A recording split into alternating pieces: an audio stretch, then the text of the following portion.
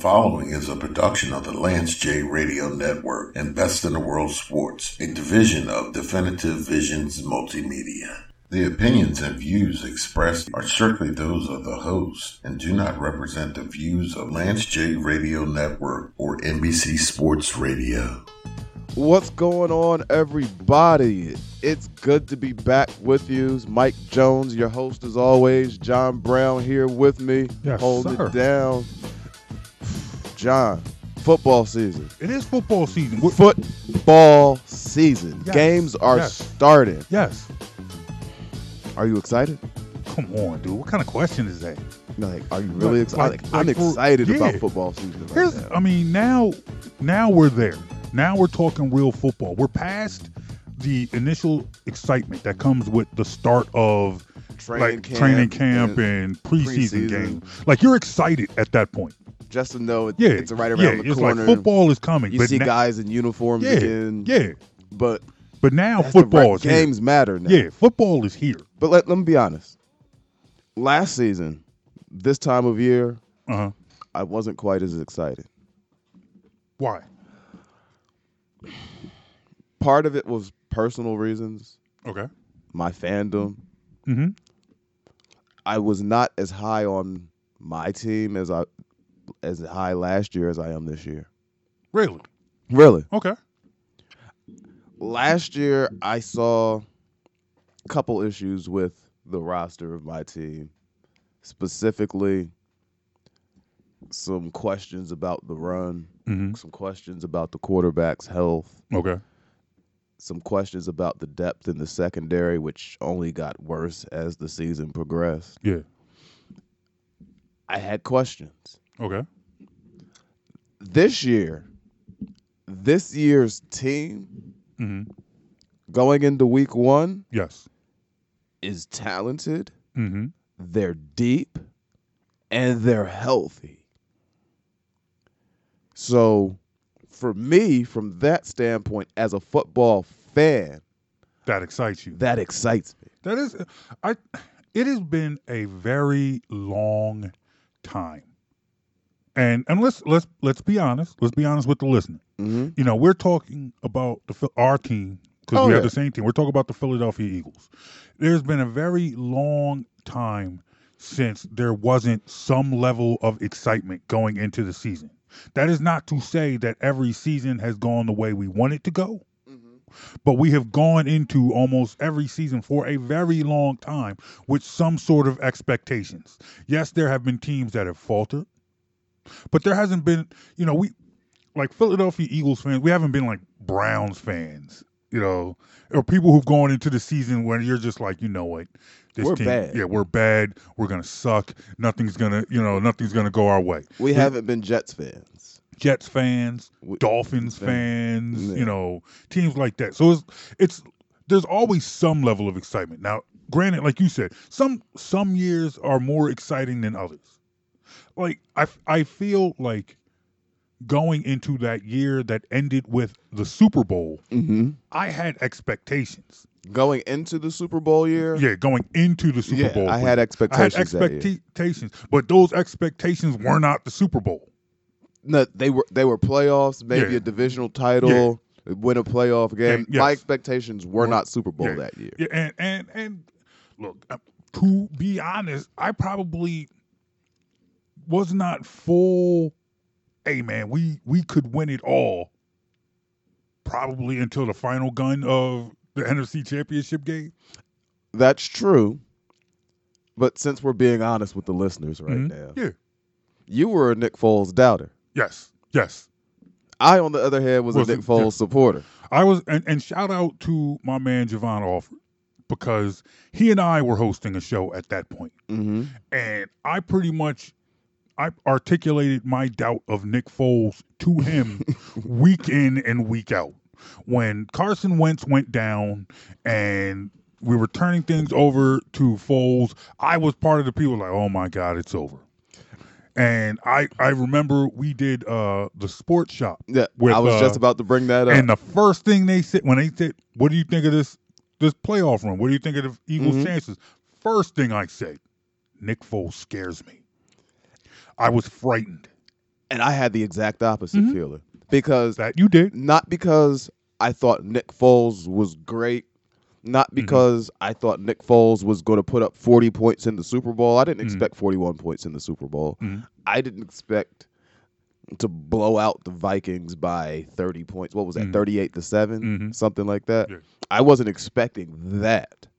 But based on what Nick Foles himself has shown us on the field, outside of his stretch with Jeff Fisher, who makes every quarterback look bad. Yeah. Nick Foles was a slightly above average to, dare I say, good quarterback. Okay. Not great, not a superstar, but you could win with him. And that Eagles team that year, both lines, offense and defense, the secondary playing better, especially once the Darby trade happened. Their secondary looked a lot deeper. The linebacking core held their own. And the running backs, you bring in Ajayi. Clement stepped up. Yep.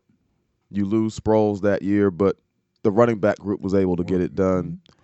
You had LeGarrette Blount. Yeah. And also, you lost Jason Peters for the year, and Big V stepped up. Yep. But the one thing I think made the biggest difference to me was the combination of Ajayi and Blount. Yeah.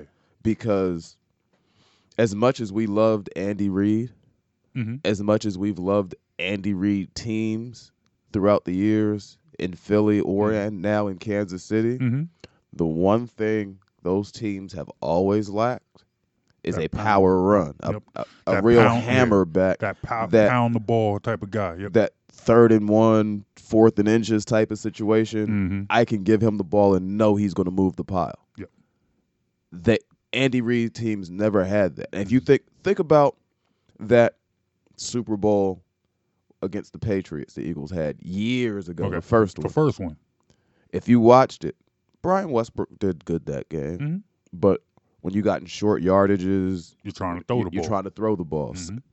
3rd and 3, 3rd and 2, you're looking for that bubble screen to the receiver or a running back screen to Westbrook because you weren't looking to run between the tackles. Yeah. And let me say this now. This is not just in regards to the Eagles. This is my personal philosophy on all football teams. Okay. They should be built from the inside out. And when I say I'm not the only person who believes that, but I do believe that a football team should be built from the inside out. Meaning?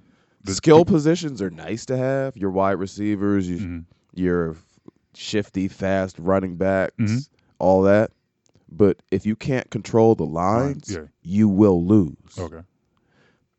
That is the biggest reason I always call the Falcons frauds.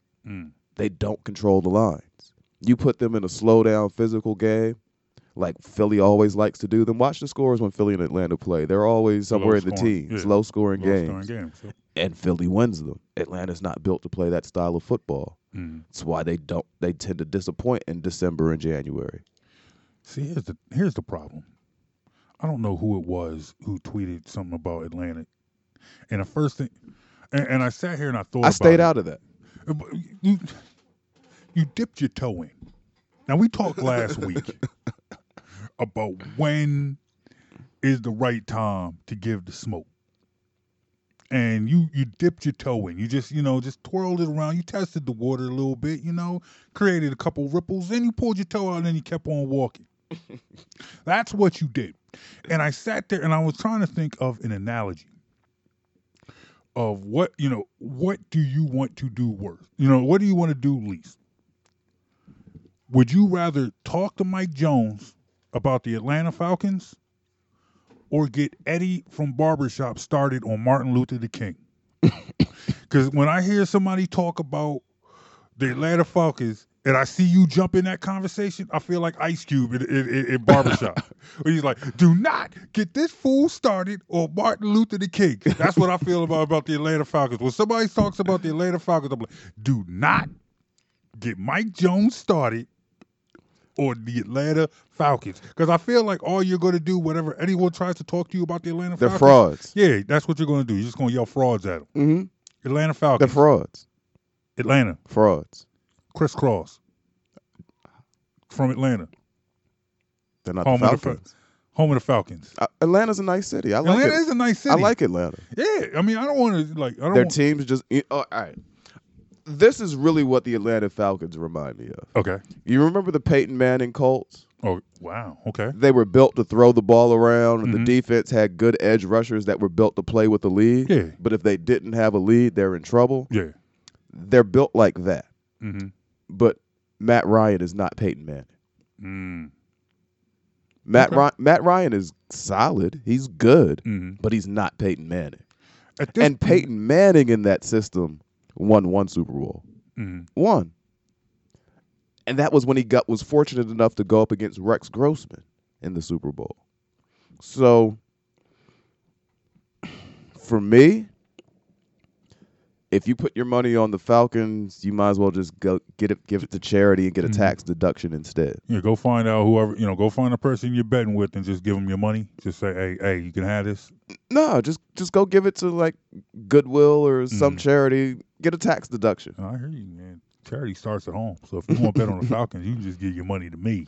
You're not giving me a tax write-off. No, that I understand. That I understand. But you're giving me and my kids probably like some McDonald's or something. Maybe go to Chick-fil-A, get a chicken sandwich. We're not starting any chicken talk today. Not today? It's gone too far. All right. We got riots and Popeyes.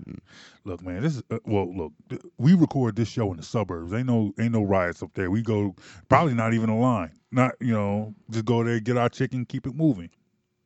Now, if we had to go before they built that Popeyes, and we had to go into Germantown to get a Popeyes chicken sandwich, yeah, the results might not be. Might have been a little different. Might have been, some shenanigans. Yeah, but up here, suburban Popeyes, all good. Get whatever you want, bro. It's all good. Hey, look, there's a lot more NFL news. Oh, there's a lot going on in the NFL right now. Last week, we talked a lot about disgruntled players, angry players. People angry with their team, angry with their situation. You know what? I know. See, you said this. Okay. You talked about disgruntled players. Yes. I want to get something off my chest right now. Go ahead. And this is not something that we had planned to talk about. Okay. But I think I know where you're going with this, but go ahead. But I want to get this off my chest. Mm-hmm. What the heck is wrong with Antonio Bryant? Like, why would anyone want to deal with it? I don't know. If you're Mike Mayock right now, what are you thinking? You're Mike Mayock. If I'm Mike Mayock right now, I'm in Oakland. I'm thinking, you know what? I can go right down the block and legally buy some weed and forget about this for a couple hours because I don't know what else to do about this headache. Like, seriously. First he makes the whole big stink about the helmet thing. Yeah. And now he's talking about he found a helmet he likes that gives him good visibility and comfort. I'm like, so if there's a helmet that does all that for you, what was the issue in the first place? Yeah. You're skipping practices, is it not showing up and all that? Yeah.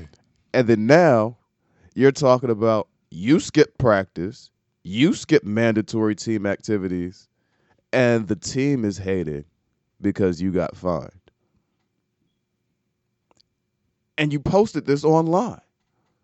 For the world to see that you're calling your team that traded for you, gave you the money you wanted, and stood with you through the helmet fiasco. Now you're calling them haters. Like, at what point do we just say we're through with this dude? Like, I know he's talented, and the more talented you are, the more willing teams will be willing to put up with. But there has to be a limit. Yeah. Once again, if I may draw another analogy, I'd like to quote Chris Rock. I like Antonio Brown. I'm getting too old to defend him. I hear this, and I've talked in support of Antonio Brown. I'm not quite sure if you can put everything in the breakup with the Steelers on him. There might be blame to go both ways. Probably. I don't doubt that there is blame to go around. You know, I do not believe that was all on AB. Not at all. This makes no sense to me, dude. I don't know what to make of this. I have no clue what to make of this.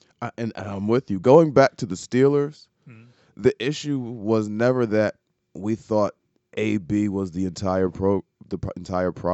Mm-hmm. I don't know that anyone has ever, in the last 7, 8, 10 years, looked at Ben Roethlisberger and thought he was a saint who could be held blameless. Mm-hmm. He doesn't have that reputation either. No, not at all. It's known that he's been very entitled and empowered in that organization where it's basically Ben Roethlisberger and 52 of his kids. Yeah. I believe that was the GM that said that. Mm-hmm. He's been given too much of a leash in the organization, so I'm sure there's blame to go around. Mm-hmm. My issue with AB was never that he was unhappy. It was with how AB went about handling his business. I feel his agent is Drew Rosenhaus. Drew Rosenhaus, as an agent, has had his name attached to many of griping players, disgruntled players in the past. Mm-hmm. That was who T.O. ended up hiring. Mm-hmm. Now T.O. had a different. That was T.O.'s agent during the sit-ups in the driveway. Yep. The whole thing. That whole thing. I find it hard to believe. Very hard to believe that this is the advice that Rosenhaus is giving AB on how to handle this. If AB has a gripe with the Oakland Raiders, I say this understanding, especially this type of gripe. Yeah, that's a result of something you did, and you want them to try to work with you, alleviate you, maybe waive the fines entirely. That seems like it'd be the easiest way to facilitate that process would be a nice, cordial meeting behind closed doors. Let's sit down. Let's talk about this. I find it hard to believe, and maybe this is being naive on my part, where it's like, this can't be what the advice you're giving him. This can't be what you're telling him how to handle your situation. And that's the thing with a guy like AB. And of course, this is all speculation. I don't know the guy. Yeah. Let me be clear. I don't know him, never met him, never had a conversation with him. I can't tell you what kind of man he is. But I get the impression that he's not taking the time to get his agent's input on these actions. He's a guy, and I think he gets that letter in the mail, opens it, and says, "What the?" And vents online. Impulsive. He's an impulsive dude. Okay. No, I mean, that could very well be true. But it's like, at what point do you take the help of the person who you've entrusted to get you your money? That should happen immediately. That should be your first response. It's like, let me call my agent. Let me call the guy who's trained in negotiations to see how we should respond in a negotiation. Let me give a call to the guy who I pay to get me my money.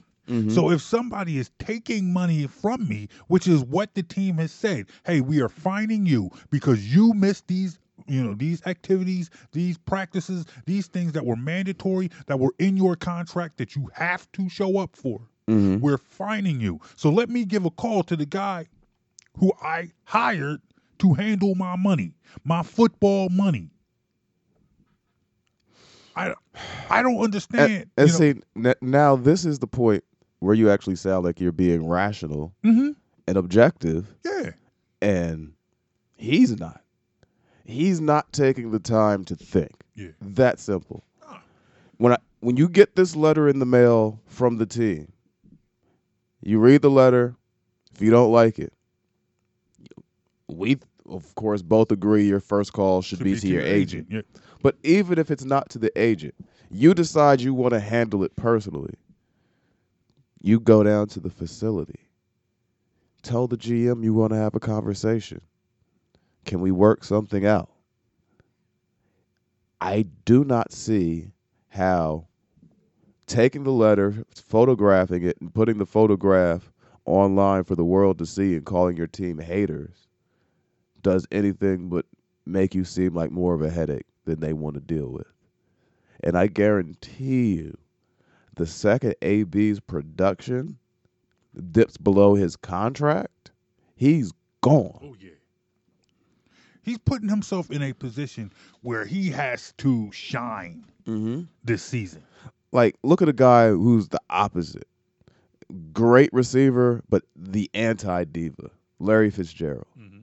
His production, let's be honest, he's not the same guy he was 10 years ago. No, but it's 10. It's 10 years. It's never been a question about whether or not the Cardinals were looking to trade him or going to cut him, waive him, because his impact on the overall team, not just on the field, production, catches, and yards, but his overall impact on the team is worth having him around. Hines Ward at the end of his career, he was worth having around. T.O., Cincinnati, his last season there, he actually had good numbers. And they wanted no part of him the next year. I don't think he's had a job since. Was that the end? Was Cincinnati the end, or was Buffalo the end? Remember? Buffalo, but either way, it wasn't much left after. There wasn't much left, and nobody was rushing to bring him in. Yeah, no contender was rushing to bring him in at all. Not at all. Exactly.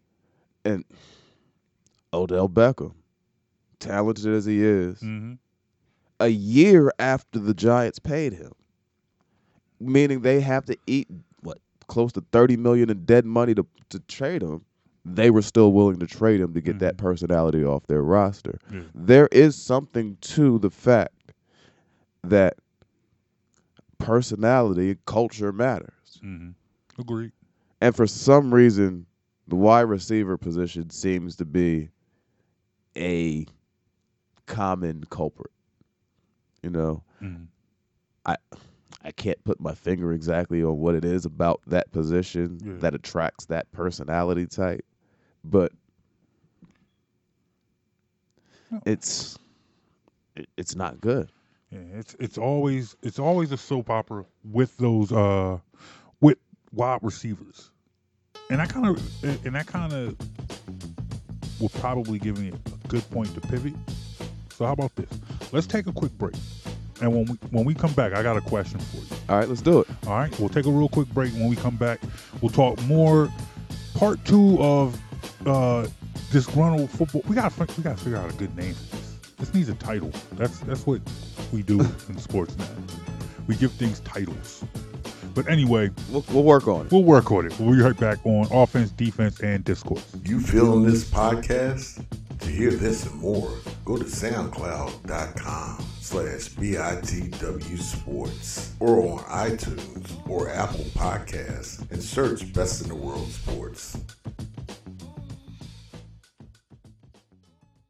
Rampage, the first lieutenant of the Universal Flipmo Squad. The Construction Tims are classic in Philly and New York. They are.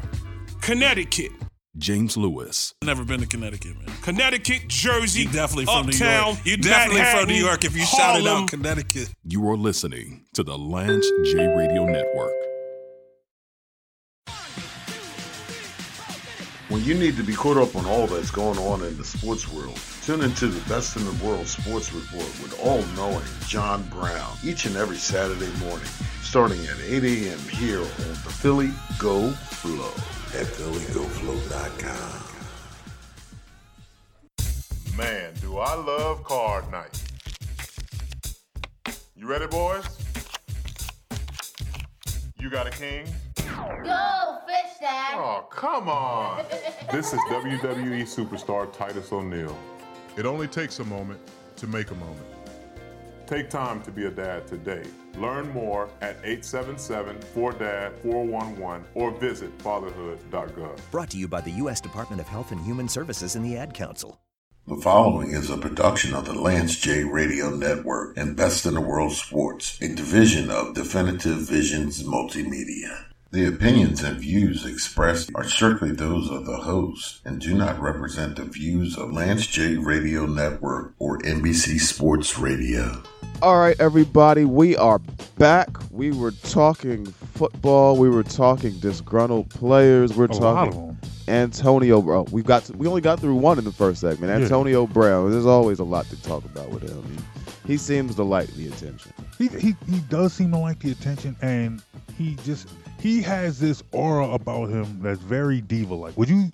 Oh, absolutely. Absolutely a diva? Absolutely. And we were talking about why there seems to be so many divas as wide receiver. Like, it seems like that position attracts the diva personality. Exactly. More than any other position in football. Now, well, I guess wide receivers aren't the only position players who have issues with their teams.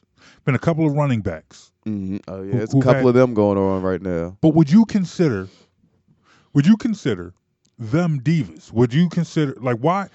It doesn't seem to be the same conversation when we're talking about a guy like Odell Beckham Jr. and Antonio Brown as opposed to Zeke Elliott or a Melvin Gordon. Like, I don't see that stigma attached to them. There's a huge difference there. Yeah. What is that difference? That's the question I would like to ask you. Huge difference there with as far as the diva stigma is if you see a running back holding out, it's usually because it's to see a first-round running back drafted is rare. Zeke Elliott, Melvin Gordon, Todd Gurley, they're the exception, being a first-round draft pick as a running back. And first-round running backs who've actually come into the league and produced, because you see a lot more first-round running backs who end up busts. But beyond production or not, just the fact that they got drafted in the first round makes them the exception to the rule at the running back position. Agreed. The reason I bring that up is because first-round picks get more money than everyone else. Mm-hmm. Most running backs, second, third, fourth, fifth-round picks. So the first 4 years of your career, you're making 4 or 5, maybe 700,000-800,000 a year if you're lucky, and you're taking a beating very few people on the team take. Offensive linemen, defensive linemen that get hit every play. Yeah, they could say something. Other than that, nobody takes a beating like the running back. Okay. Wide receivers are one of the highest paid positions in football after quarterback. You know, your edge rushers, your cornerbacks, your wide receivers, they're next in line. Running backs are pretty much at the bottom of that list. So when you see a running back get drafted late, so he's already making a lower end salary, and then he's taking the beating, and then they still don't want to pay him like a receiver or even a top flight O lineman or D lineman, he's likely to want to hold out and get his worth, or at least what he feels his worth is. So from that perspective, a running back's not going to get considered a diva because they're traditionally an undervalued position. They're just trying to get, the perspective is, the perception is that they're just trying to get their due, what's fair to them. But when you see a receiver making $15+ million a year and then acting like me all the time, that's going to come across very differently. You know? So, yeah, from one of the lower paid positions compared to one of the higher paid positions, that has a huge effect on the perception.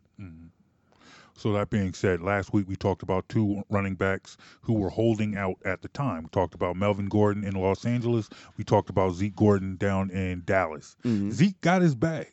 Zeke got his money. He got his money. Zeke got paid this week. Now, it's funny because good friend of mine, Rob Ellis. Rob Ellis, and I heard him say this, and it was echoed once by Ike Reese. They said the thing about radio, the thing about sports talk radio is when you have a take, you stick to that take. I had a take a couple of weeks ago. We talked about Zeke Elliott and his holdout. And I said on this show, said to you, said a couple of times, Zeke is going to be there week 1. Mm-hmm. I said it all. I said Zeke is going to be there. There'll be some jostling. Jerry Jones might thump his chest a little bit, but in the end, Zeke was going to get his money. Zeke is going to get his money, and I did not believe that Ezekiel Elliott would miss time. They were talking about this going into the season, but I no, this is not going to happen. He's going to get his money, and they're going to figure it out. The other running back, we expected to miss time. But I will say this. I said this, and the first time I said it on this show, I was absolutely, positively 150% sure. As time went on, I kind of backed off on it. I'm like, I don't know. Like when I first said it, I'm like, what? Zeke's gonna be there. Week 1, I have no doubt. And then as time went on, I'm like, I don't know. But now here we are, a couple of days before week 1. Zeke's in camp. Zeke got his money, and I'm sitting there like, you know what? I said it. I should have just stuck with it and just wrote it out. Because as we talk about this, we've always been honest. It's like I have no problem being wrong. So had week 1 come around and Zeke wasn't on the Cowboys, I was just like, hey man, I said it and I was wrong. Oh, so what? But and I guess that's where we're a little different on stuff like that. If I take a position, I'm just going to generally dig in. Yeah. The only thing that's going to get me to change a take is an injury to a team. Yeah. And that's, I think, in my mind, fair. That the status quo has changed. If someone, a major player, a major factor gets injured, is no longer out there. Yeah. I think, whether or not you believe in the Dallas Cowboys as an organization, as a team, as this team is built, is beside the point. But I feel like, as a whole, the Cowboys and the Cowboys team, the Cowboys fan base has a reason to legitimately believe in this team. They are actually, they're actually a very balanced team. Yeah, a balanced team. Their defense last year was good with the young talent that should be improving going forward. You have a good offensive line. You have weapons on the outside. The young tight end Jarwin was improving as the year went. You bring back Witten. You have Zeke Elliott back in the fold. Alfred Morris, who's a former rushing leader in the league, backing up. In a backup role, I think he can still be productive. Yeah. If you'd have asked him to be the number 1 without Zeke, that is a different story. Yeah. But in limited stretches, I think he can still be productive. And a quarterback who, for all we say about him, I believe is very smart and a very good decision maker. He's a talent. Now, if we're going to talk about, he's a talented dude. Yeah. Now, if we're going to talk about his accuracy downfield, that's a different story. When we're speaking as fans, of course I'm like, oh man, Dak Prescott sucks. Dak sucks. But when you're being objective, when you're trying to be objective, when you're having an actual legitimate football conversation, Dak Prescott has talent. He does. He's not awful. He's a good quarterback. There's really only one knock I could make on him. His accuracy downfield. Yeah. Intermediate range, short range, no problem. He can make plays. He makes good decisions. And even in his accuracy, it's like you made a comparison last week. He's not inaccurate. He just doesn't throw guys open. If nobody's people know the catch difference. it. He's gonna throw balls. Nobody's gonna catch it. But what I'm saying is, if you're Zeke Elliott, and he is a competitor, and maybe that's the difference in what makes him and running backs not the divas that we say that wide receivers are. And it's like, I think it behoove Zeke Elliott to get in camp, to be there. I think he wants to be there. So if Dallas is going to give him his money, he's going to be there because they have a chance to do something special. This is a team that there are a lot of people who expect them to at least win the division, to win a playoff game, maybe win 2 playoff games. You win your division in a sense that you got that first week in the playoffs off. So when I'm saying you win 2 playoff games, this is the Dallas Cowboys in the Super Bowl. Yeah, as a fan, I don't want to see that.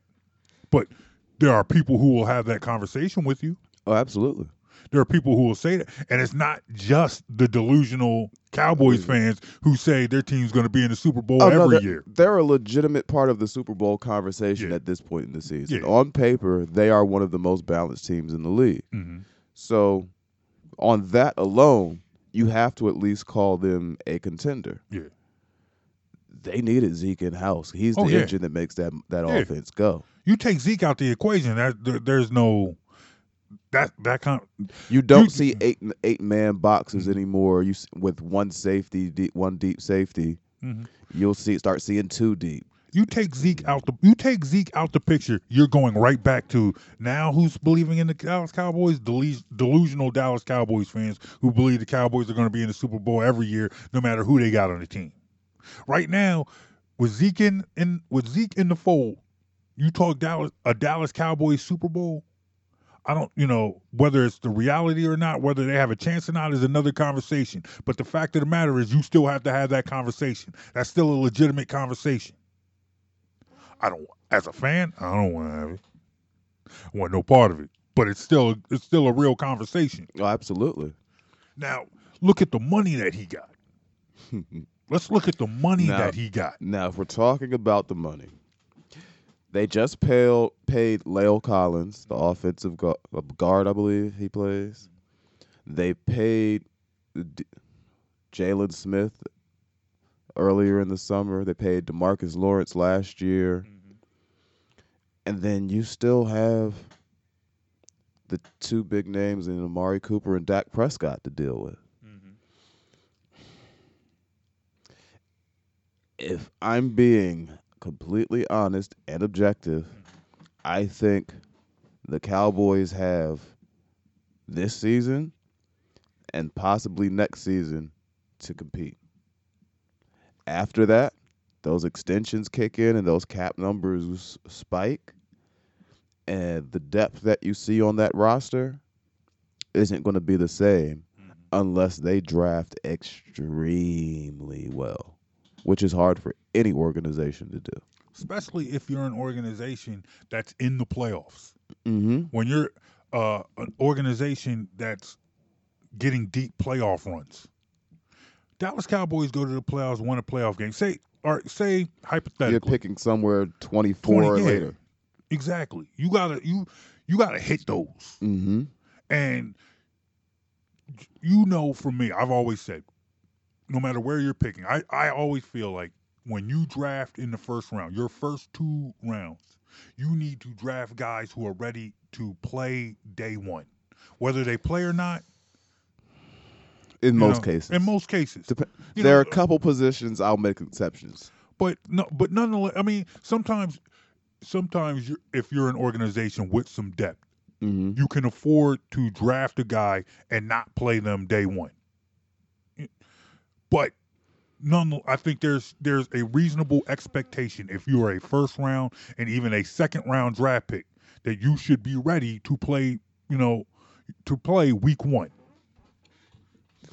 But nonetheless, if you're the Dallas Cowboys and you know what your future is, where you got these extensions kicking in and you're going to have to make some tough choices down the line, those are the type of players that you need to be bringing in. Guys that when you step away, when you have to make some cuts, when you have to make those, those painstaking cuts, you need to know that the guy that you drafted, your first round pick, do they even have a first round pick? Because didn't they give up some for Amari Cooper? Yeah. So they don't even have a first round pick this year, do they? Now they gave up. Did they give up 1 or 2 for Amari? I see.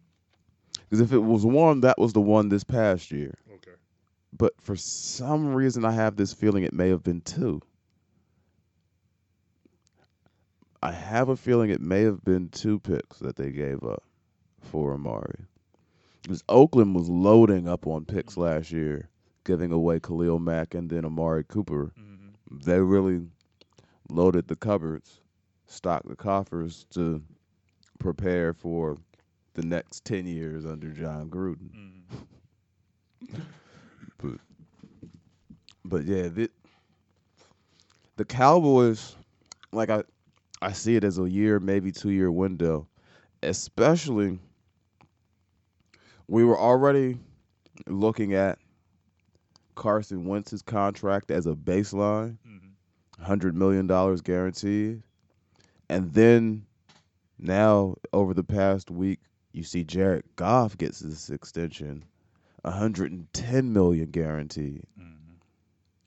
Goff has been to one Super Bowl and lost. Wentz has led his team to a division title in a year where they went to a Super Bowl and won.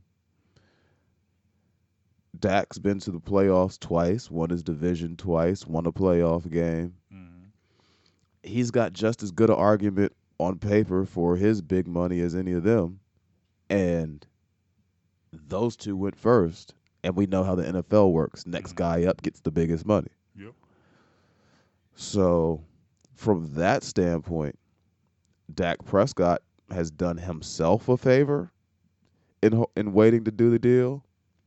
But the Cowboys, as an organization, have definitely done themselves a disservice by not getting it done, not only before Wentz, but now not before Goff as well.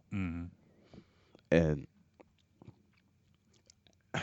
I see it being difficult 2 years from now for the Cowboys to be in this same discussion as one of the most balanced teams in the league as they are right now. That's my opinion. I may be wrong 2 years from now. I doubt anyone will remember this conversation to call me on it except you. Yes, and if you're wrong, I will definitely call you out on it, and I'll probably play the audio from the show on a loop a couple of times. We'll start and end segments with it, even if we're not talking football that show. We, have a baseball conversation. Hey, you remember what you said about the Cowboys? And I understand. Talking about Olympic basketball. Hey, man, that's great. Yeah, you remember what you said about the Cowboys? Talking about. And I do want to talk some Team USA basketball today. It's not the Olympics yet, but I do want to talk about them. All right, we can do that. That can happen.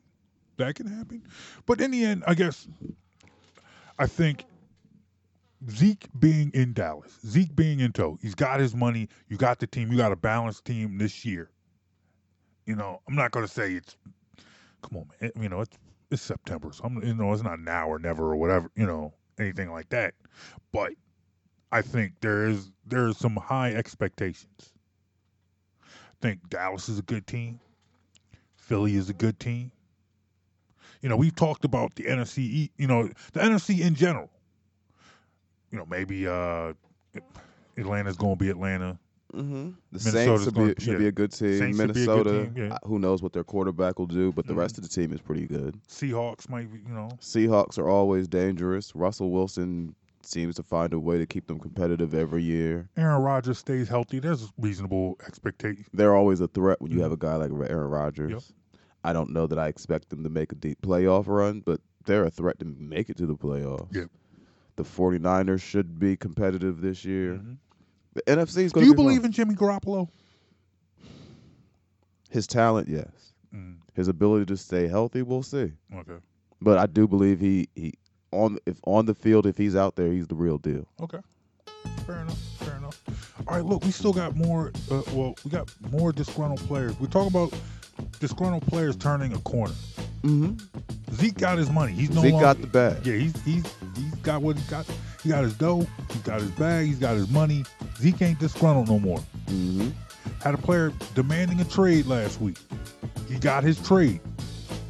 We will talk about that when we come back. All right? Let's do it. We're going to take a real quick break, and then we will be right back right here on Offense, Defense, and Discourse. You feeling this podcast? To hear this and more, go to SoundCloud.com/BITW Sports or on iTunes or Apple Podcasts and search Best in the World Sports. When you went car shopping, you meant business. You aced vehicle history searches and test drives. Now you've got your wheels. If you manage that, you can get your retirement plan on track. Visiting aceyourretirement.org can help. Brought to you by AARP and the Ad Council. James Lewis. There's so many people walking around with the Best Buy Polo. Then you have the Sprint people. Then you have the Geek Squad people. Then you have Geek Squad. the Cox Cable people. Right. So there are 38 people walking around at Best Buy doing absolutely nothing. Rampage, the first lieutenant of the Universal Flipmo Squad. Can we say No, we can't. We can't say that. We cannot say that. Okay. We shouldn't say that. Okay. I'm not saying that. You are listening to the Lance J Radio Network. When you need to be caught up on all that's going on in the sports world, tune into the Best in the World Sports Report with all-knowing John Brown each and every Saturday morning, starting at 8 a.m. here on the Philly Go Flow at PhillyGoFlow.com. People are always looking to invest in a good opportunity. So what if you could invest in the future of kids, like a stock? Not the kind of stock that's about making money, but a stock for social change called Better Futures. With your investment, it helps students like me go to college. My name is Charles, and I'm your dividend. Invest in better futures with UNCF. Visit uncf.org/invest. A mind is a terrible thing to waste, but a wonderful thing to invest in. Brought to you by UNCF and the Ad Council. The following is a production of the Lance J Radio Network and Best in the World Sports, a division of Definitive Visions Multimedia. The opinions and views expressed are strictly those of the host and do not represent the views of Lance J Radio Network or NBC Sports Radio. All right, y'all, we are back from break. Whew, man, having fun today. So much going on. Yeah, that's because it's football season. It's football. Look, radio gets easy in football season. Oh, yeah. Time to jump back in front of the television, man. I haven't had both my TVs down here blast in a while. You know, I got the 2 TVs in the man cave. I still need to make that beer run. I haven't made that beer run to get restock things. The football fridge. Yeah. Get things restocked, get the microwave, get the popcorn going, you know what I mean? You got to actually go to the wholesaler for that one. Yeah. You can't just, that's just not a run to the store, get a 6-pack. No. We got to go to the wholesalers, then got to make a BJ's run. Mm-hmm. BJ's or Sam's Club. Get them chips, get them nachos, get everything going. Exactly. It's like real TV watch. Like when people talk to me about what you're watching on TV, like number one is football. Hey, do you watch this show? Nah. Well, what do you watch? I watch football. I watch basketball. I watch sports. I watch sports and Snowfall. Sports and Snowfall? I got to watch Snowfall. Okay. Best show on TV. Okay. Better than Power? Yes. Okay. Power is good. Snowfall is better. Have you jumped into that conversation about the theme song to Power? Everyone complaining about because Trey Songz is singing the lead on it now instead of Joe. I don't dislike the song. Yeah. I do think it was a bad move to change it in the final season. Mm-hmm.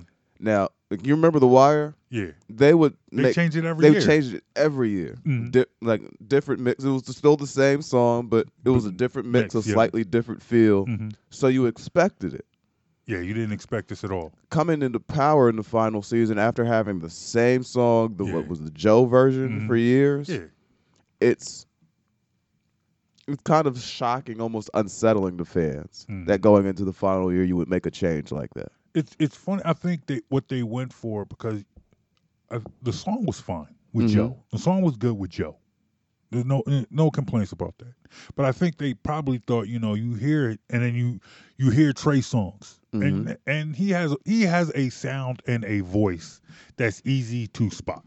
Oh, absolutely. And I think they thought, oh snap, they got Trey Songz singing this now. Okay. Mm-hmm. But for the most part, people were like, the hell is this? But here's my thing, and I'll say this, and I know I might get a little flack for this. And if you want, you can hit me up on Twitter, O_D_Discourse. Tell me what you think. That's not your Twitter page. We say hit you up on Twitter page. No. You can email. You can tweet me here at JLB from DVM. Well, either way. All right, this is what I'm saying. I look at the theme song from Power the same way I look at Beyonce's version of Before I Let Go. There's absolutely nothing wrong with it. I said it. I have no problem with Beyonce's version of Before I Let Go. I have no problem with Trey Songz singing the theme song to Power. First of all, usually when I watch Power, I watch it with my wife, and my wife is completely... My wife gets annoyed when we watch shows and sit through the opening credits. It's like, the song, You know how it goes. Why are we sitting through this? Like, that's the first thing. Like, we're watching if you're watching Power or any show, opening scene comes up, like, I have the remote control the remote control should be in my hand. If it's not in my hand, my wife is giving me the side eye. Like, you know what you're about to do. You need to fast forward through the opening credits. So it's like, why do you care? Let's see. Depends on the show. Like, I mentioned this show already, The Wire. Yep. When I watched The Wire, I had a routine. I would have my glass ready. Yeah. I'd have my cigar ready. Oh, okay, yeah. To sit down on Sunday nights? Sunday night, yep. When The Wire would come on, I'd sit down, be ready to nice and relax. My weekend's over. I'm not going out or anything. I'm home chilling. Yeah. Just in a relaxed mode. Yeah. And then the credits come on, and then that very first shot, when Stringer Bell lit his cigar, I lit my cigar. Nice. And I'm ready to sit back, relax. So, depending on the show, watching the opening credits can be part of getting into the mood, setting that scene, setting the stage for what's to come next. Now, I guess. Now, there's some songs, some shows, some songs. It's like, yeah, let's get this over with. So there's some shows that. Yep. Where's that fast forward? Fast forward. Yep. Now, I guess with me and The Wire, and I get what you're saying. Like, for me, usually if there's a show that I watch, like, I'll watch it with my wife. And I remember with The Wire, that was the beginning of the whole on-demand, phenomenon. Exactly. And the way they do it now versus the way they used to do it with The Wire, when shows like that, now, because now we're talking about 15 years later. Now, if you'll remember, The Wire used to come on Sunday nights. The next episode would be on demand midnight that night. So we're talking like Sunday night, early Monday morning at midnight. Yeah. That's when the new Wire would be on. So that's when we would watch. Like, okay, it's 12:01. We're gonna sit down. We're gonna watch. We're gonna watch The Wire. So for us, it's like, all right, kids now in bed. They been sleep at this point because we're talking midnight. So the kids been sleep. Let's sit down. Let's watch the. The kids were still pretty young at The Wire days. Yeah. Oh yeah, my kids were young, but like that was our routine. But it was still, fast forward through okay, I want to hear it the first week. Let's hear what the version is. Yeah. Now that I've heard it, I have my opinion. All right, let's get to the show. Let's get to the show. But to me, in the end, like, all right, I'm a fan of Power. Now, my wife got me hooked. My wife got me hooked on Power. Before you go any further, we have to ask. Okay. So that we can be clear going forward. Okay. Team Ghost or Team Tommy? I'm Team Ghost. I'm Team Ghost. But I'm telling you right now. Despite all the shady stuff he's done over the years. Yeah, he's done some shady stuff, but you know what? That whole show is shady. It's not like Tommy may have been an emotional, loose cannon knucklehead. He's never been shady. I don't know. When has Tommy been shady? I think Tommy in his dealings, he's an emotional, loose cannon and a knucklehead. But as far as shady, no, you always know where Tommy stands. Okay. Ghost will be plotting 3-4 months behind your back. Do you think Tasha's shady? I had to look around the room to see who was in here. She's a woman, right? Yeah. Okay. All right. Okay. All right. Look, I used to. The hate mail can be directed towards me at Jonesy _LJR on Twitter. Yeah, that one comes to me. Exactly. Now I will say this: I used to. My wife got into Power before me. My wife got me into Power. Okay. Now that's probably payback because I got her into The Wire. Like, for me, when she married me, that's what she married into. She married into The Wire. And it was like that first summer of our marriage. That's what we did. It's like, okay, this is a show. My whole life is wrapped around this show. This show is set in neighborhoods that ain't far from here. You need to learn this show. And we spent the summer of 2006 binge watching, getting her caught up on The Wire. Now, she was into Power, and at first I wasn't messing with Power. Mm-hmm. And I used to say this just to piss her off. Not because I believed it, but I said it just to piss her off. I used to always say that Empire was better than Power. It's not. I understand it's not even an argument I want to have, but I would just... It's not better than... Empire is not better than Power. No, not at all. I literally just said it to press her buttons. It's like, why are you watching that show? You know that show's not better than Empire. Lucius is better than Ghost. So, And look, I understand I'm being a jerk, but okay. That's at least you're honest. Yeah. There's no way anybody watching the show would ever say otherwise. But so you like to push people's buttons, yeah, which makes sense that your team Ghost. Yeah, I will say this: a little frustrated with my team. And we're not going to give out any spoilers, but I'm gonna need some pushback from Ghost coming up in these next couple of shows. And we'll leave it at that. Yeah, because I just need that. I need some push. I need Ghost because right now I just feel like he's going. I don't like the way he's going out right now. And we're talking about all these shows, but this is what I need from you. Okay. I need a commitment from you. Right now we're recording on the air. Okay. There will be proof of this. Okay. I need you to give me 3 episodes of Snowfall. Can you commit to 3 episodes of Snowfall? By when? Please don't say like next show. No. I'll give you some time. Is the season going on now? Is the current season? The current season, there are 2 episodes left. Okay. Well, actually, by the time this airs, there's 1 episode left. Oh, okay. Because we're recording this segment on the Wednesday night, talking, little football, little TV, having a little fun. Yeah. And there's an episode that airs tonight, and then the season finale next week. 10 episode seasons, not a whole lot to catch up on. Okay. But start with season 1, and I only ask for 3 episodes. 3 episodes. If you're not sold after 3 episodes, walk away. Okay. I asked for 3 because I'll admit, episode 1, they're set up. Okay. Your character building in episode 1. Okay. But by the time you get to episode 3, is there anyone in Snowfall I would recognize? I don't think so. Okay. All right. The lead is a British actor named Damson Idris.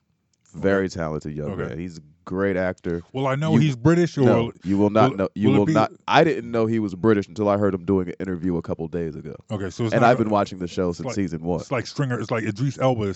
Stringer Bell. When you first hear you connect Stringer Bell. That's how you kind of got to know Idris Elba. Then you hear him talk in the interview. Like, who the heck is this guy? Exactly. It's gonna be like that. Yeah. Okay. All right. Cool. Snow. You know what? All right. Boom. I will give it a try. I can't tell you when, but at some point in time. And for everyone else listening, do yourself a favor.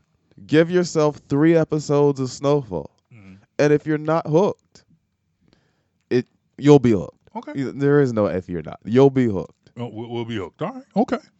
I'm with it. I'm with it. I will give this a try. I don't know when, but I will give it a try. You know who's not with it? Who? Melvin Gordon. What are you talking about? I bet he's absolutely with it. You want to know why?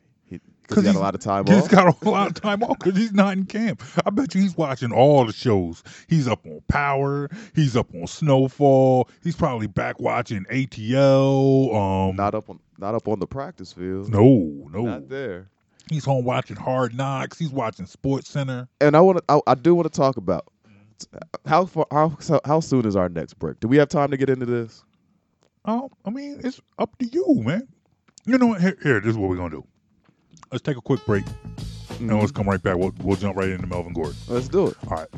We'll be right back on Offense, Defense, and Discourse. You feeling this podcast? To hear this and more, go to soundcloud.com/BITW Sports or on iTunes or Apple Podcasts and search Best in the World Sports. Rampage, the first lieutenant of the Universal Flipmo Squad. The construction Tims are classic in Philly and New York. They are. Connecticut, James Lewis. Never been to Connecticut, man. Connecticut, Jersey, You definitely from New Uptown, York. You definitely Manhattan, from New York if you Harlem. shouted out Connecticut. You are listening to the Lance J Radio Network. When you need to be caught up on all that's going on in the sports world, tune into the Best in the World Sports Report with all-knowing John Brown each and every Saturday morning, starting at 8 a.m. here on the Philly Go Flow at PhillyGoFlow.com. Man, do I love card night. You ready, boys? You got a king? Go fish, Dad. Oh, come on. This is WWE superstar Titus O'Neil. It only takes a moment to make a moment. Take time to be a dad today. Learn more at 877-4DAD-411 or visit fatherhood.gov. Brought to you by the U.S. Department of Health and Human Services and the Ad Council. The following is a production of the Lance J Radio Network and Best in the World Sports, a division of Definitive Visions Multimedia. The opinions and views expressed are strictly those of the host and do not represent the views of Lance J Radio Network or NBC Sports Radio. All right, everybody, thanks for sticking with us. Before the break, we brought up Melvin Gordon. We've been talking disgruntled football players all show long with some other things sprinkled in between. Yep. But we're back to football right now. Before the break, we brought up Melvin Gordon. Mm-hmm. But before we go directly to Melvin Gordon, let's pick up with the guy we talked about last week, Jadeveon Clowney. Okay. Clowney, last week, he wanted out of Houston. Nope. He made it known there were two teams he wanted to go to, Seattle or Philadelphia. Mm-hmm. And we were of the opinion that something would happen before week one. Yep. Something happened. He is now in Seattle. Based on need and fit, I thought Philadelphia was a real possibility. Mm-hmm. And now after hearing the price tag, I'm surprised Philadelphia wasn't more active. I guess the long-term contract issues may have been a concern. But I think Seattle got a very good player who should do well in their scheme. Okay. Now what did they give up? I know they gave up a third-round pick. Yep. Barkevius Mingo, mm-hmm. and Jacob Martin? Jacob Martin, yeah. That's who it was, yeah. So a couple roster players, no superstars, and a third-round pick. It's not an extremely high price tag for one of the better edge rushers in the league, mm-hmm. but you also know that you're going to have to work out something in the $15+ million a year range, or it's just a one-year rental. Mm-hmm. So all things concerned, the price tag was probably fair. What do you think this does for Seattle? I think Seattle is in a spot where they have to move away. Well, they've already moved away, but they're moving away from the Legion of Boom. Those days are over. Yeah, the Legion of Boom is gone. Legion of Boom is gone, but they can still be I still think that their identity is going to be defense. Okay. I think this makes them tough defensively, especially on the line. I think when you thought about the Legion of Boom in the past, you thought about those cornerbacks and those Earl Thomas, Cam Chancellor, mm-hmm. Richard Sherman. Yeah, you didn't necessarily think about the front seven, although they had a formidable front seven mm-hmm. that Michael could make Bennett plays. Was there, Michael Bennett and Bobby Wagner, the linebacker. They had players. They had players, but when you thought about the Legion of Boom, you thought about that secondary first. Yeah, I think this changes that identity. Now you think about the front line, mm-hmm. the front seven first. You're thinking about this secondary might not be as strong. In fact, there's no might. This secondary isn't as strong as that old Legion of Boom team. However, this is going to be a team that gets pressure. This is also going to be a team that's formidable against the run. I think Jadeveon Clowney playing the run is something that's understated. Absolutely. He's a very good run stuffer. He's a run stuffer. He's somebody who's going, especially when you're a team that's going down the line and you're going to play a Zeke Elliott in the playoffs. Mm-hmm. You need somebody who can stop the run. You're talking about, all right, yeah, they're years off. But somebody, you're looking down the line, you see Zeke Elliott in your conference. You see Saquon Barkley in your conference. You see how what the Eagles are doing Jordan Howard, with Jordan Miles Howard Sanders. and Miles Sanders. You need a run stopper. While you're waiting for your young defensive back core to kind of catch up, you've added a veteran presence to your front seven. I like that. And it also gives them a chance.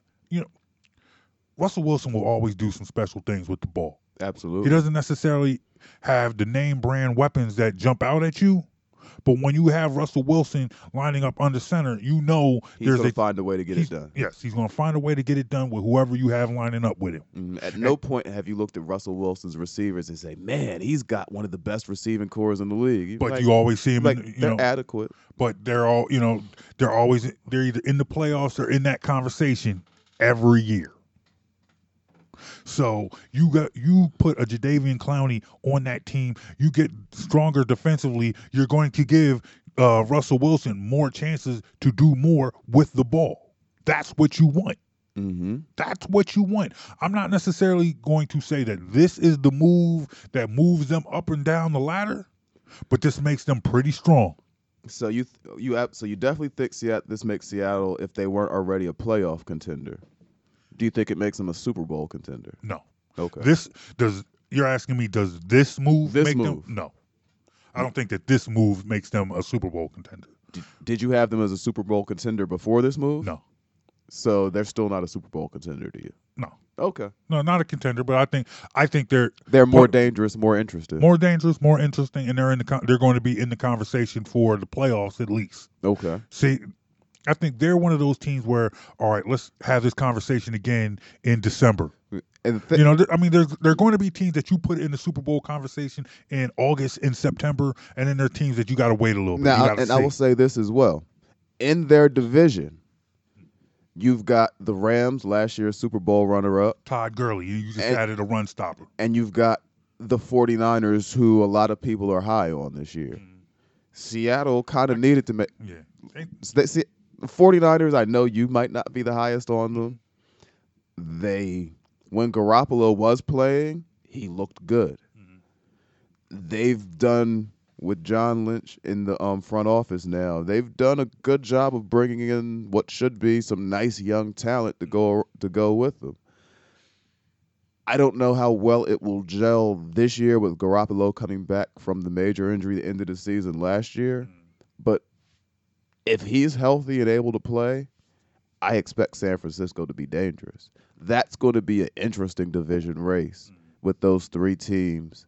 And then, if nothing else, for something to talk about, the Arizona Cardinals with a rookie QB, the number 1 overall pick, is at least a story. That's going to be a very entertaining division this year.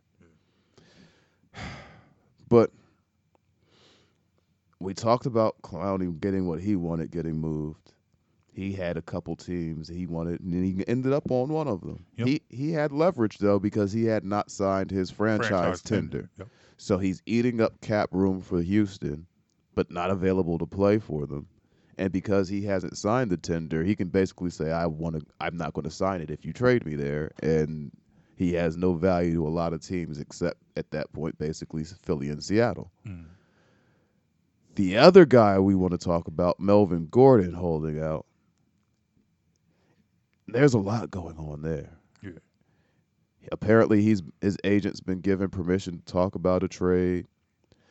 Apparently, they're at a point where, we're just not having any more discussions during the season. He's listed some teams that he's interested in going to. Philadelphia Eagles, again, being one of them. And actually, it was reported on Wednesday this week that the Philadelphia Eagles actually made an offer to the San Diego Chargers for Melvin Gordon. Now, the offer was nothing substantial. It was a running back swap of Jordan Howard and Melvin Gordon and a swap of middle-round picks, which, understandably, San Diego is going to say no to. But maybe Howie's just testing the waters and seeing how high he'll have to go if he wants them. Maybe something else will come out of this. Who knows? But What we do know is that it appears Melvin Gordon is done in San Diego.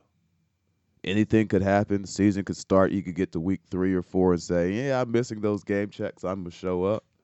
But from everything I'm seeing this right now, Melvin Gordon actually seems to be willing to actually stick to his guns on this one and just not play football this year. Do you think that's wise? You saw how the Le'Veon Bell situation ended. Mm-hmm.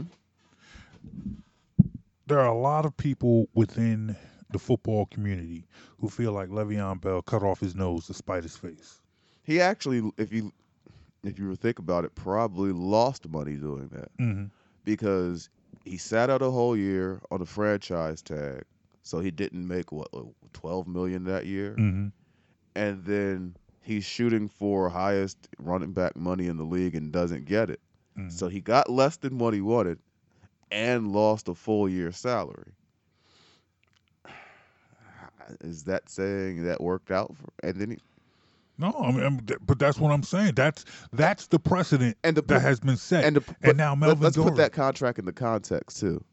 The GM who at the beginning of this offseason signed Le'Veon's contract got fired shortly thereafter, and the reports were a big part of it was beef with the coach because the coach didn't want to spend that much money on a running back. So we'll see what happens. But once again, that is the precedent that has been set. And now Melvin Gordon is, a year later, about to go down that same road again. And best case scenario for Melvin Gordon, it ends up where Le'Veon ended up. As good as Melvin Gordon is, he's not as good as Le'Veon Bell was when he began his holdout. Le'Veon Bell, people forget this because he hasn't been seen on the field in over a season, but Le'Veon Bell in Pittsburgh, when on the field, was arguably the best running back in the NFL. Many people would say that based on his not only his ability to take the handoff and run, but also you could line him up as a wide receiver, motion him out into the flat or out wide, and create matchup nightmares for a defense because he could go out there and play that wide receiver position as well as many wide receivers in the league. So I don't know that Melvin Gordon has as much leverage as Le'Veon did. So best case scenario for him is to end up where Le'Veon is right now. I don't know that he's going to get Ty Gurley, Zeke Elliott type money. I don't know that he's even going to get Le'Veon Bell type of money.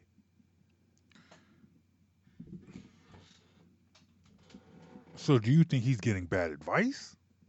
That's, I guess, so let's take, we're taking a step back and we're looking at this situation for what it is. He's dug in. It's like, look, it's over. It's not going to happen in San Diego. Los Angeles. I've been saying San Diego as well. Forgive me, it's a habit. San Diego. San Diego Chargers, Los Angeles Chargers. Chargers are basically, they're dug in as well. They're like, we got a season. We got a season to run. We're not talking about this anymore. We got 50. Our roster now stands at 53 guys who are ready to play football this season. We're not going to talk about the one guy who does not want to play for us. This isn't Zeke Elliott where it's like, yeah, you know what? He wants to come in. He wants to play for us. He's not. Zeke didn't demand a trade. Zeke just wanted to get paid. Yeah. He was okay being in Dallas. He just wanted his money. So Melvin Gordon apparently wants out. Yeah. So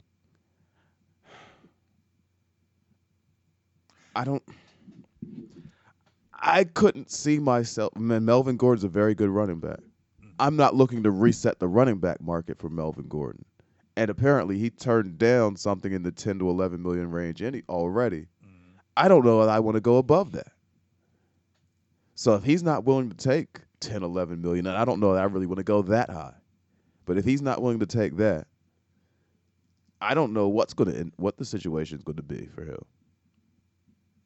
Good luck. Pretty much. Good luck. I don't know.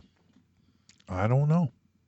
You know, I hear the situation, and it's not looking good. I felt like we talked about it with Zeke, and I came out there at the very beginning and said, you know, I think Zeke's going to be it. But this could last all season. And I'm not sure if that's the best thing for Zeke, and it's not the best thing for the Chargers. Now, see, with Zeke, we've seen a 4-game stretch where Ezekiel Elliott didn't play since he's been drafted. And that offense did not go. The Chargers' offense is, as good as Melvin Gordon is based around Phillip Rivers and his ability to sling it around the field.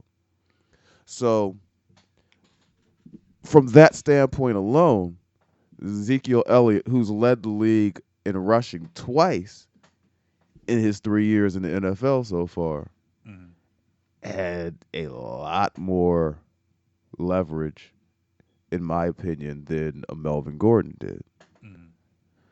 So, again, we're talking about comparing situations, Le'Veon versus Melvin Gordon with the holdout, or Zeke versus Melvin Gordon with the type of money he wants to get paid. Melvin Gordon, he may be getting bad advice. He might. It's very possible that he's getting bad advice.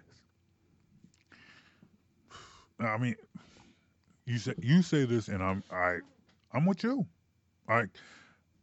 As much as I love to disagree with you, can't do it this time, man.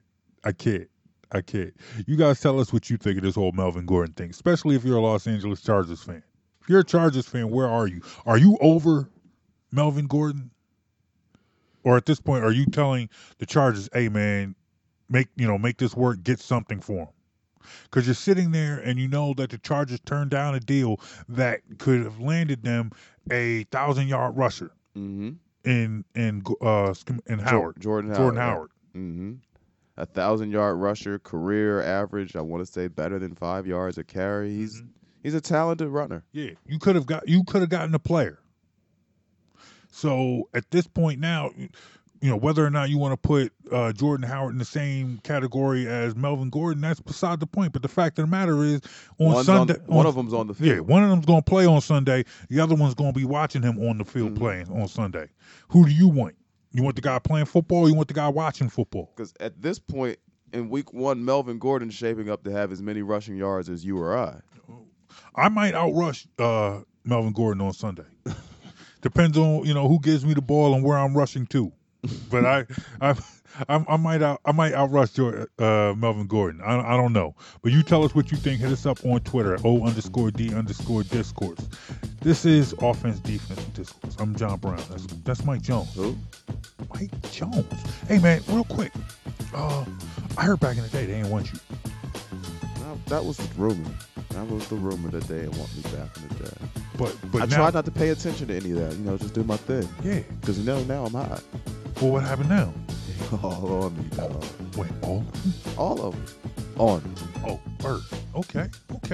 All right, I know you want to talk some Olympic basketball. I don't want to. You don't want to? But I feel like I need to. Okay. Well, look, let's take a real quick break, and when we come back, we'll talk some international basketball.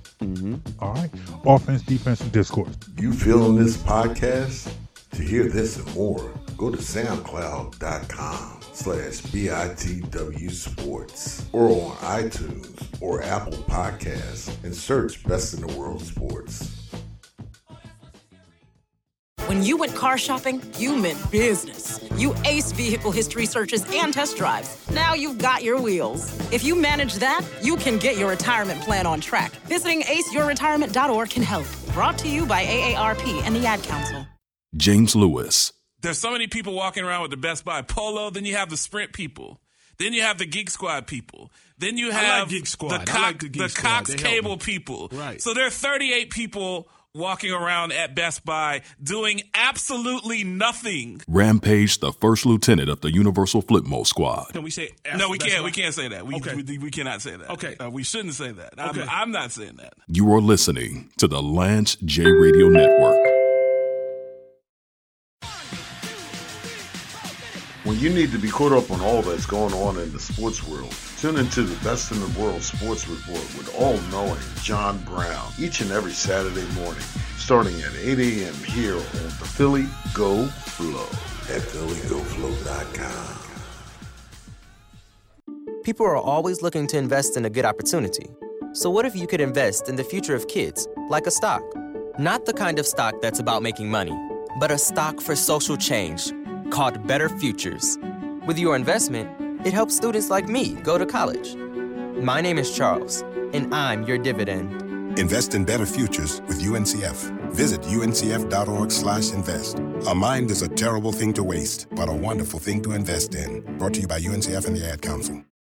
The following is a production of the Lance J Radio Network and Best in the World Sports, a division of Definitive Visions Multimedia. The opinions and views expressed are strictly those of the host and do not represent the views of Lance J Radio Network or NBC Sports Radio. All right, y'all, we are back. Final segment. We had to save this topic for last. Yeah. Before we get into that, I have a confession to make. What you got? As much as I like talking football with you, and I consider you a good source for football conversation. Oh, thank you. You know, when there are times, you know, we text each other during the week. You know, we also we communicate through Twitter mostly and through text, and then we get together and we talk sports in front of two microphones and a laptop.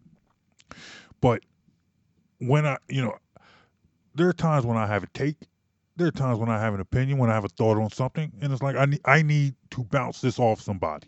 I need someone to help shape my opinion. So I go to you. You are not the only person I go to, though. Of course not. I shouldn't be. You know, there's another source I get football advice from. Not directly. I don't talk to this person directly, but they tweet a lot. And I watch them, and they do videos or whatever. Mosher? Well, friend of the show? Yeah, of course, Mosher. Mosher's one of them. That's not who you're talking about? But no, that's not who I'm talking about, all right? Schefter? No, I don't talk to... you don't talk to Schefter? Well, you know, I go to him for news. I don't necessarily go to him not for opinion. Yeah, not for opinion or anything like that. Or analysis. Lou Riddick. No. Well, you know, I he's like a good Lou guy. Riddick. I like Lou Riddick is good. He brings good perspective. But no, that's not who it is. I'm out of guesses. All right. I go to one Orenthal James Simpson. Let me tell you something, man. The Juice. I go to the Juice, and I'm not talking Lizzo. I don't think any of us are talking Lizzo on this show. But this is I feel guilty admitting this because it's OJ. But here's the thing. Before all of this happened, before OJ became OJ, he was an NFL he was an NFL great. He was an NFL great and an NFL analyst. And he was a very smart football mind. He knows his stuff. He knows his football. We don't look. What else he knows is just another conversation and just a long line of jokes that we're not even going down that road. But this man is on Twitter. So let me ask you a question. Yeah. So when you sit down, open up a video, and get your football from OJ, how do you feel about yourself after? I feel dirty. I feel like an accomplice. So OJ's like your dirty little secret. Yes, He's like your guilty pleasure. Yeah, it is a guilty pleasure because I feel like OJ could possibly be at 50 Cent level trolling. 50 Cent is probably one of the greatest internet trolls in the history of the internet. I know you're a Twitter guy. You're not on Facebook and you're not on Instagram. 50 Cent on Instagram is pure comedic gold. And how he chooses to go after the people he does not like, the whole "I need my money by Monday" thing is just pure. I am familiar with those. Yes, it's hilarious. It's funny. I forget who was it recently. Preemptively tweeted out, 50. I know I was supposed to have your money, but Give me a couple extra days. Exactly. Because they didn't want that smoke. They knew 50 was coming. And when people catch it, they catch it. I watched 50 on Instagram. He took Darryl Chill Mitchell's wheel off his wheelchair. He had a dude hold him up or the video, took the wheel and just walked away. And then getting Bow Wow and whatever. But nonetheless, that's the thing about it is it's like OJ is a troll. What makes OJ such a great troll is that he's not acting like he's trolling. It's like, okay, if you were in just like a time warp and you didn't know what had happened over the last almost 30 years, you'd be like, yo, this dude is so smart. He gives such great football advice. He knows his stuff. But if you're not and you've been in the world, you'd be like, wait a minute. It's OJ. It's OJ and OJ's a murderer. Alleged murderer. He's an alleged murderer. He's an alleged murderer. Yes, he will not he was be acquitted. Getting sued for libel you're defamation or anything else. You're absolutely right. That OJ, a lot of people believe OJ is a murderer. He's an alleged murderer, but he was acquitted. But nonetheless, it's OJ.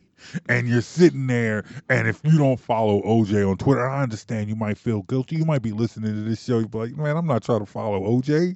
But look, man, OJ will give you the advice you need on your fantasy football. He's giving out the fantasy football advice. He's breaking down football stories. You shouldn't feel too bad, though, JB. You shouldn't feel too bad. I feel bad. I have a couple dirty secrets of my own. Okay. I'm going to share them both with you. Okay, what's up? One, I follow OJ on Twitter too. Dang, my man. I follow OJ.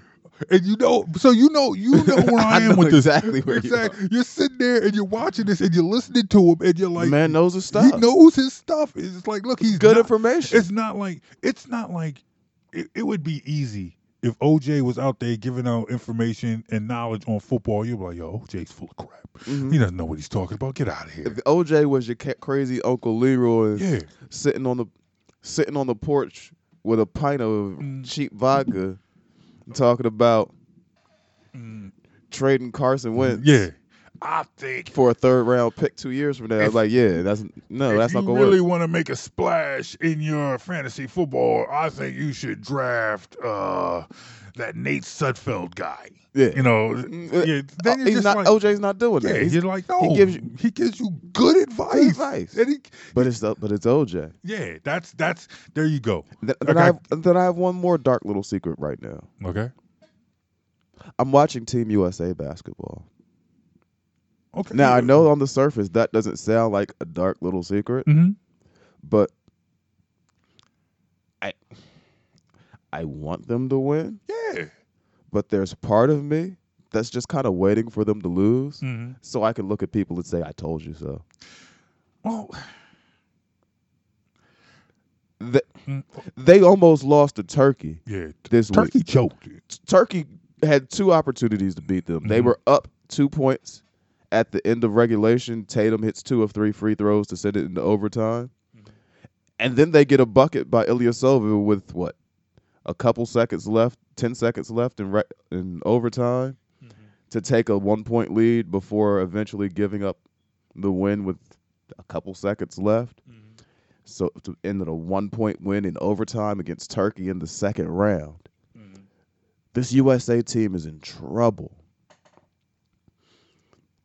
There is a style of basketball that I'm a fan of. Ball movement, away from the ball player movement, intense defense, and unselfish play. That style of play is even more necessary in international basketball. International basketball does not favor teams, no matter how talented, who like to attack, whether attacking the rim or looking for their jump shots off the dribble. The NBA, with its rules and lack of physical contact, allows for guys to operate off the dribble. That's not going to work in international ball. You can really get up and body guys on the perimeter.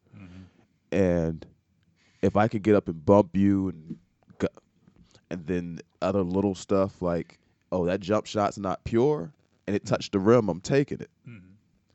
So you consider all these international ball, you want pure jump shooters, guys who move off the ball, guys who can play off the screens, attack the rim off the catch,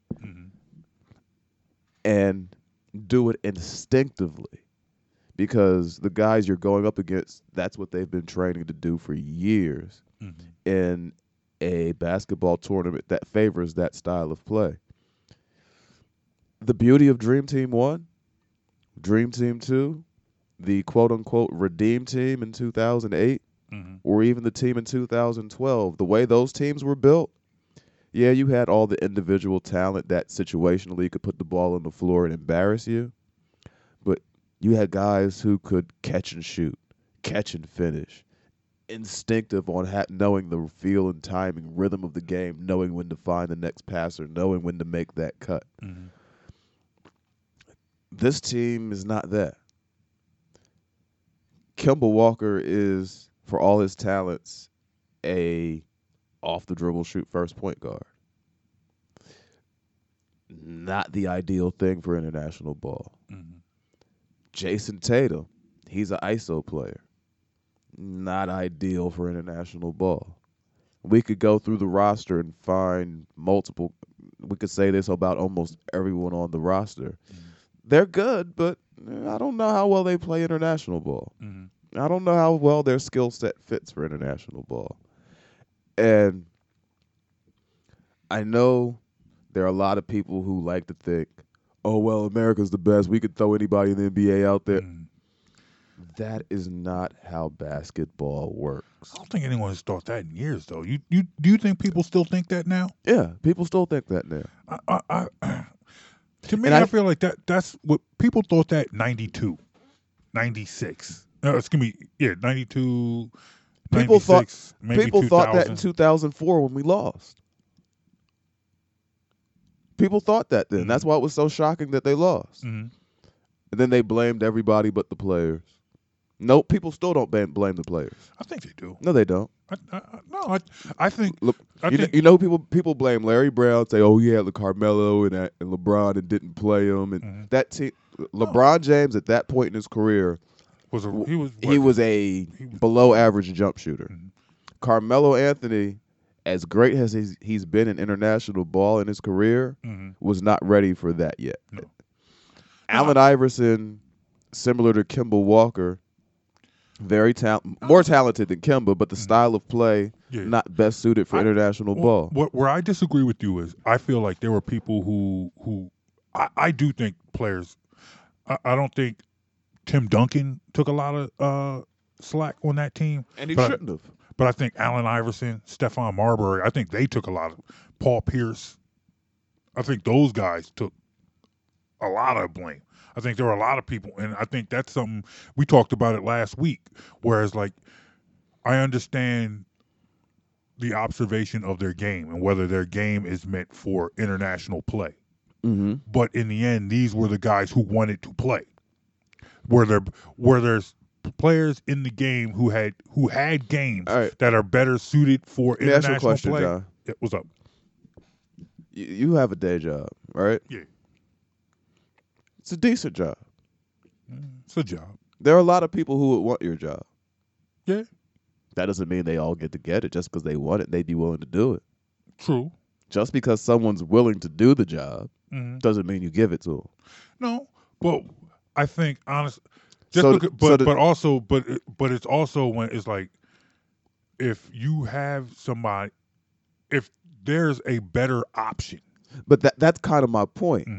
There are, in my opinion, there were not necessarily bigger names or star talent, but guys whose style of play would fit international ball better. Okay, so this is what I want you to do. I'm gonna give you some homework, and I want to continue this conversation next week. Oh, absolutely. Okay, I'm gonna put a roster together. Okay, that's what I want you to. I want you to take all the guys who chose not to play. Not included. Okay, this is what we're. And I'm gonna put a roster together for you that I think would have done better than this one. Okay, Definitely. We will definitely do that. That's what we're going to do next week. All right. And if you have a thought, you have an idea on somebody who you think would make a better player for this 2019 team. And there are players on this team who may make my roster. Okay. There are a couple of them. Okay. Off the top of my head, I'll name one for you right now, Chris Middleton. He'll probably still make the roster. Okay. Works for me. Then that's what we're going to do. We're going to continue this conversation next week. Let's do it. All right. Well, look, man, tell us what you think of this show. Hit us up on Twitter, O_D_Discourse, or at BITW Sports, or at JLB from DVM, or at Jonesy_LJR. Look, we got a bunch of, look, we're everywhere. We're everywhere. Just talk. You reach out to us, we'll answer. It's not like we got anything better to do. We sit and we talk sports. We're two friends talking about sports. It works for me. Hey, man. Look, hope it works for them, too. Hey, let's get out of here. We got football to watch this weekend. Real football. We got college football on Saturday, and then we got real pro football on Sunday. You enjoying? You ready for this? Yeah. At the risk of sounding cliche, Mike Jones, are you ready for some football? I believe I am. All right. When we come back next week, we actually have regular season NFL games to recap.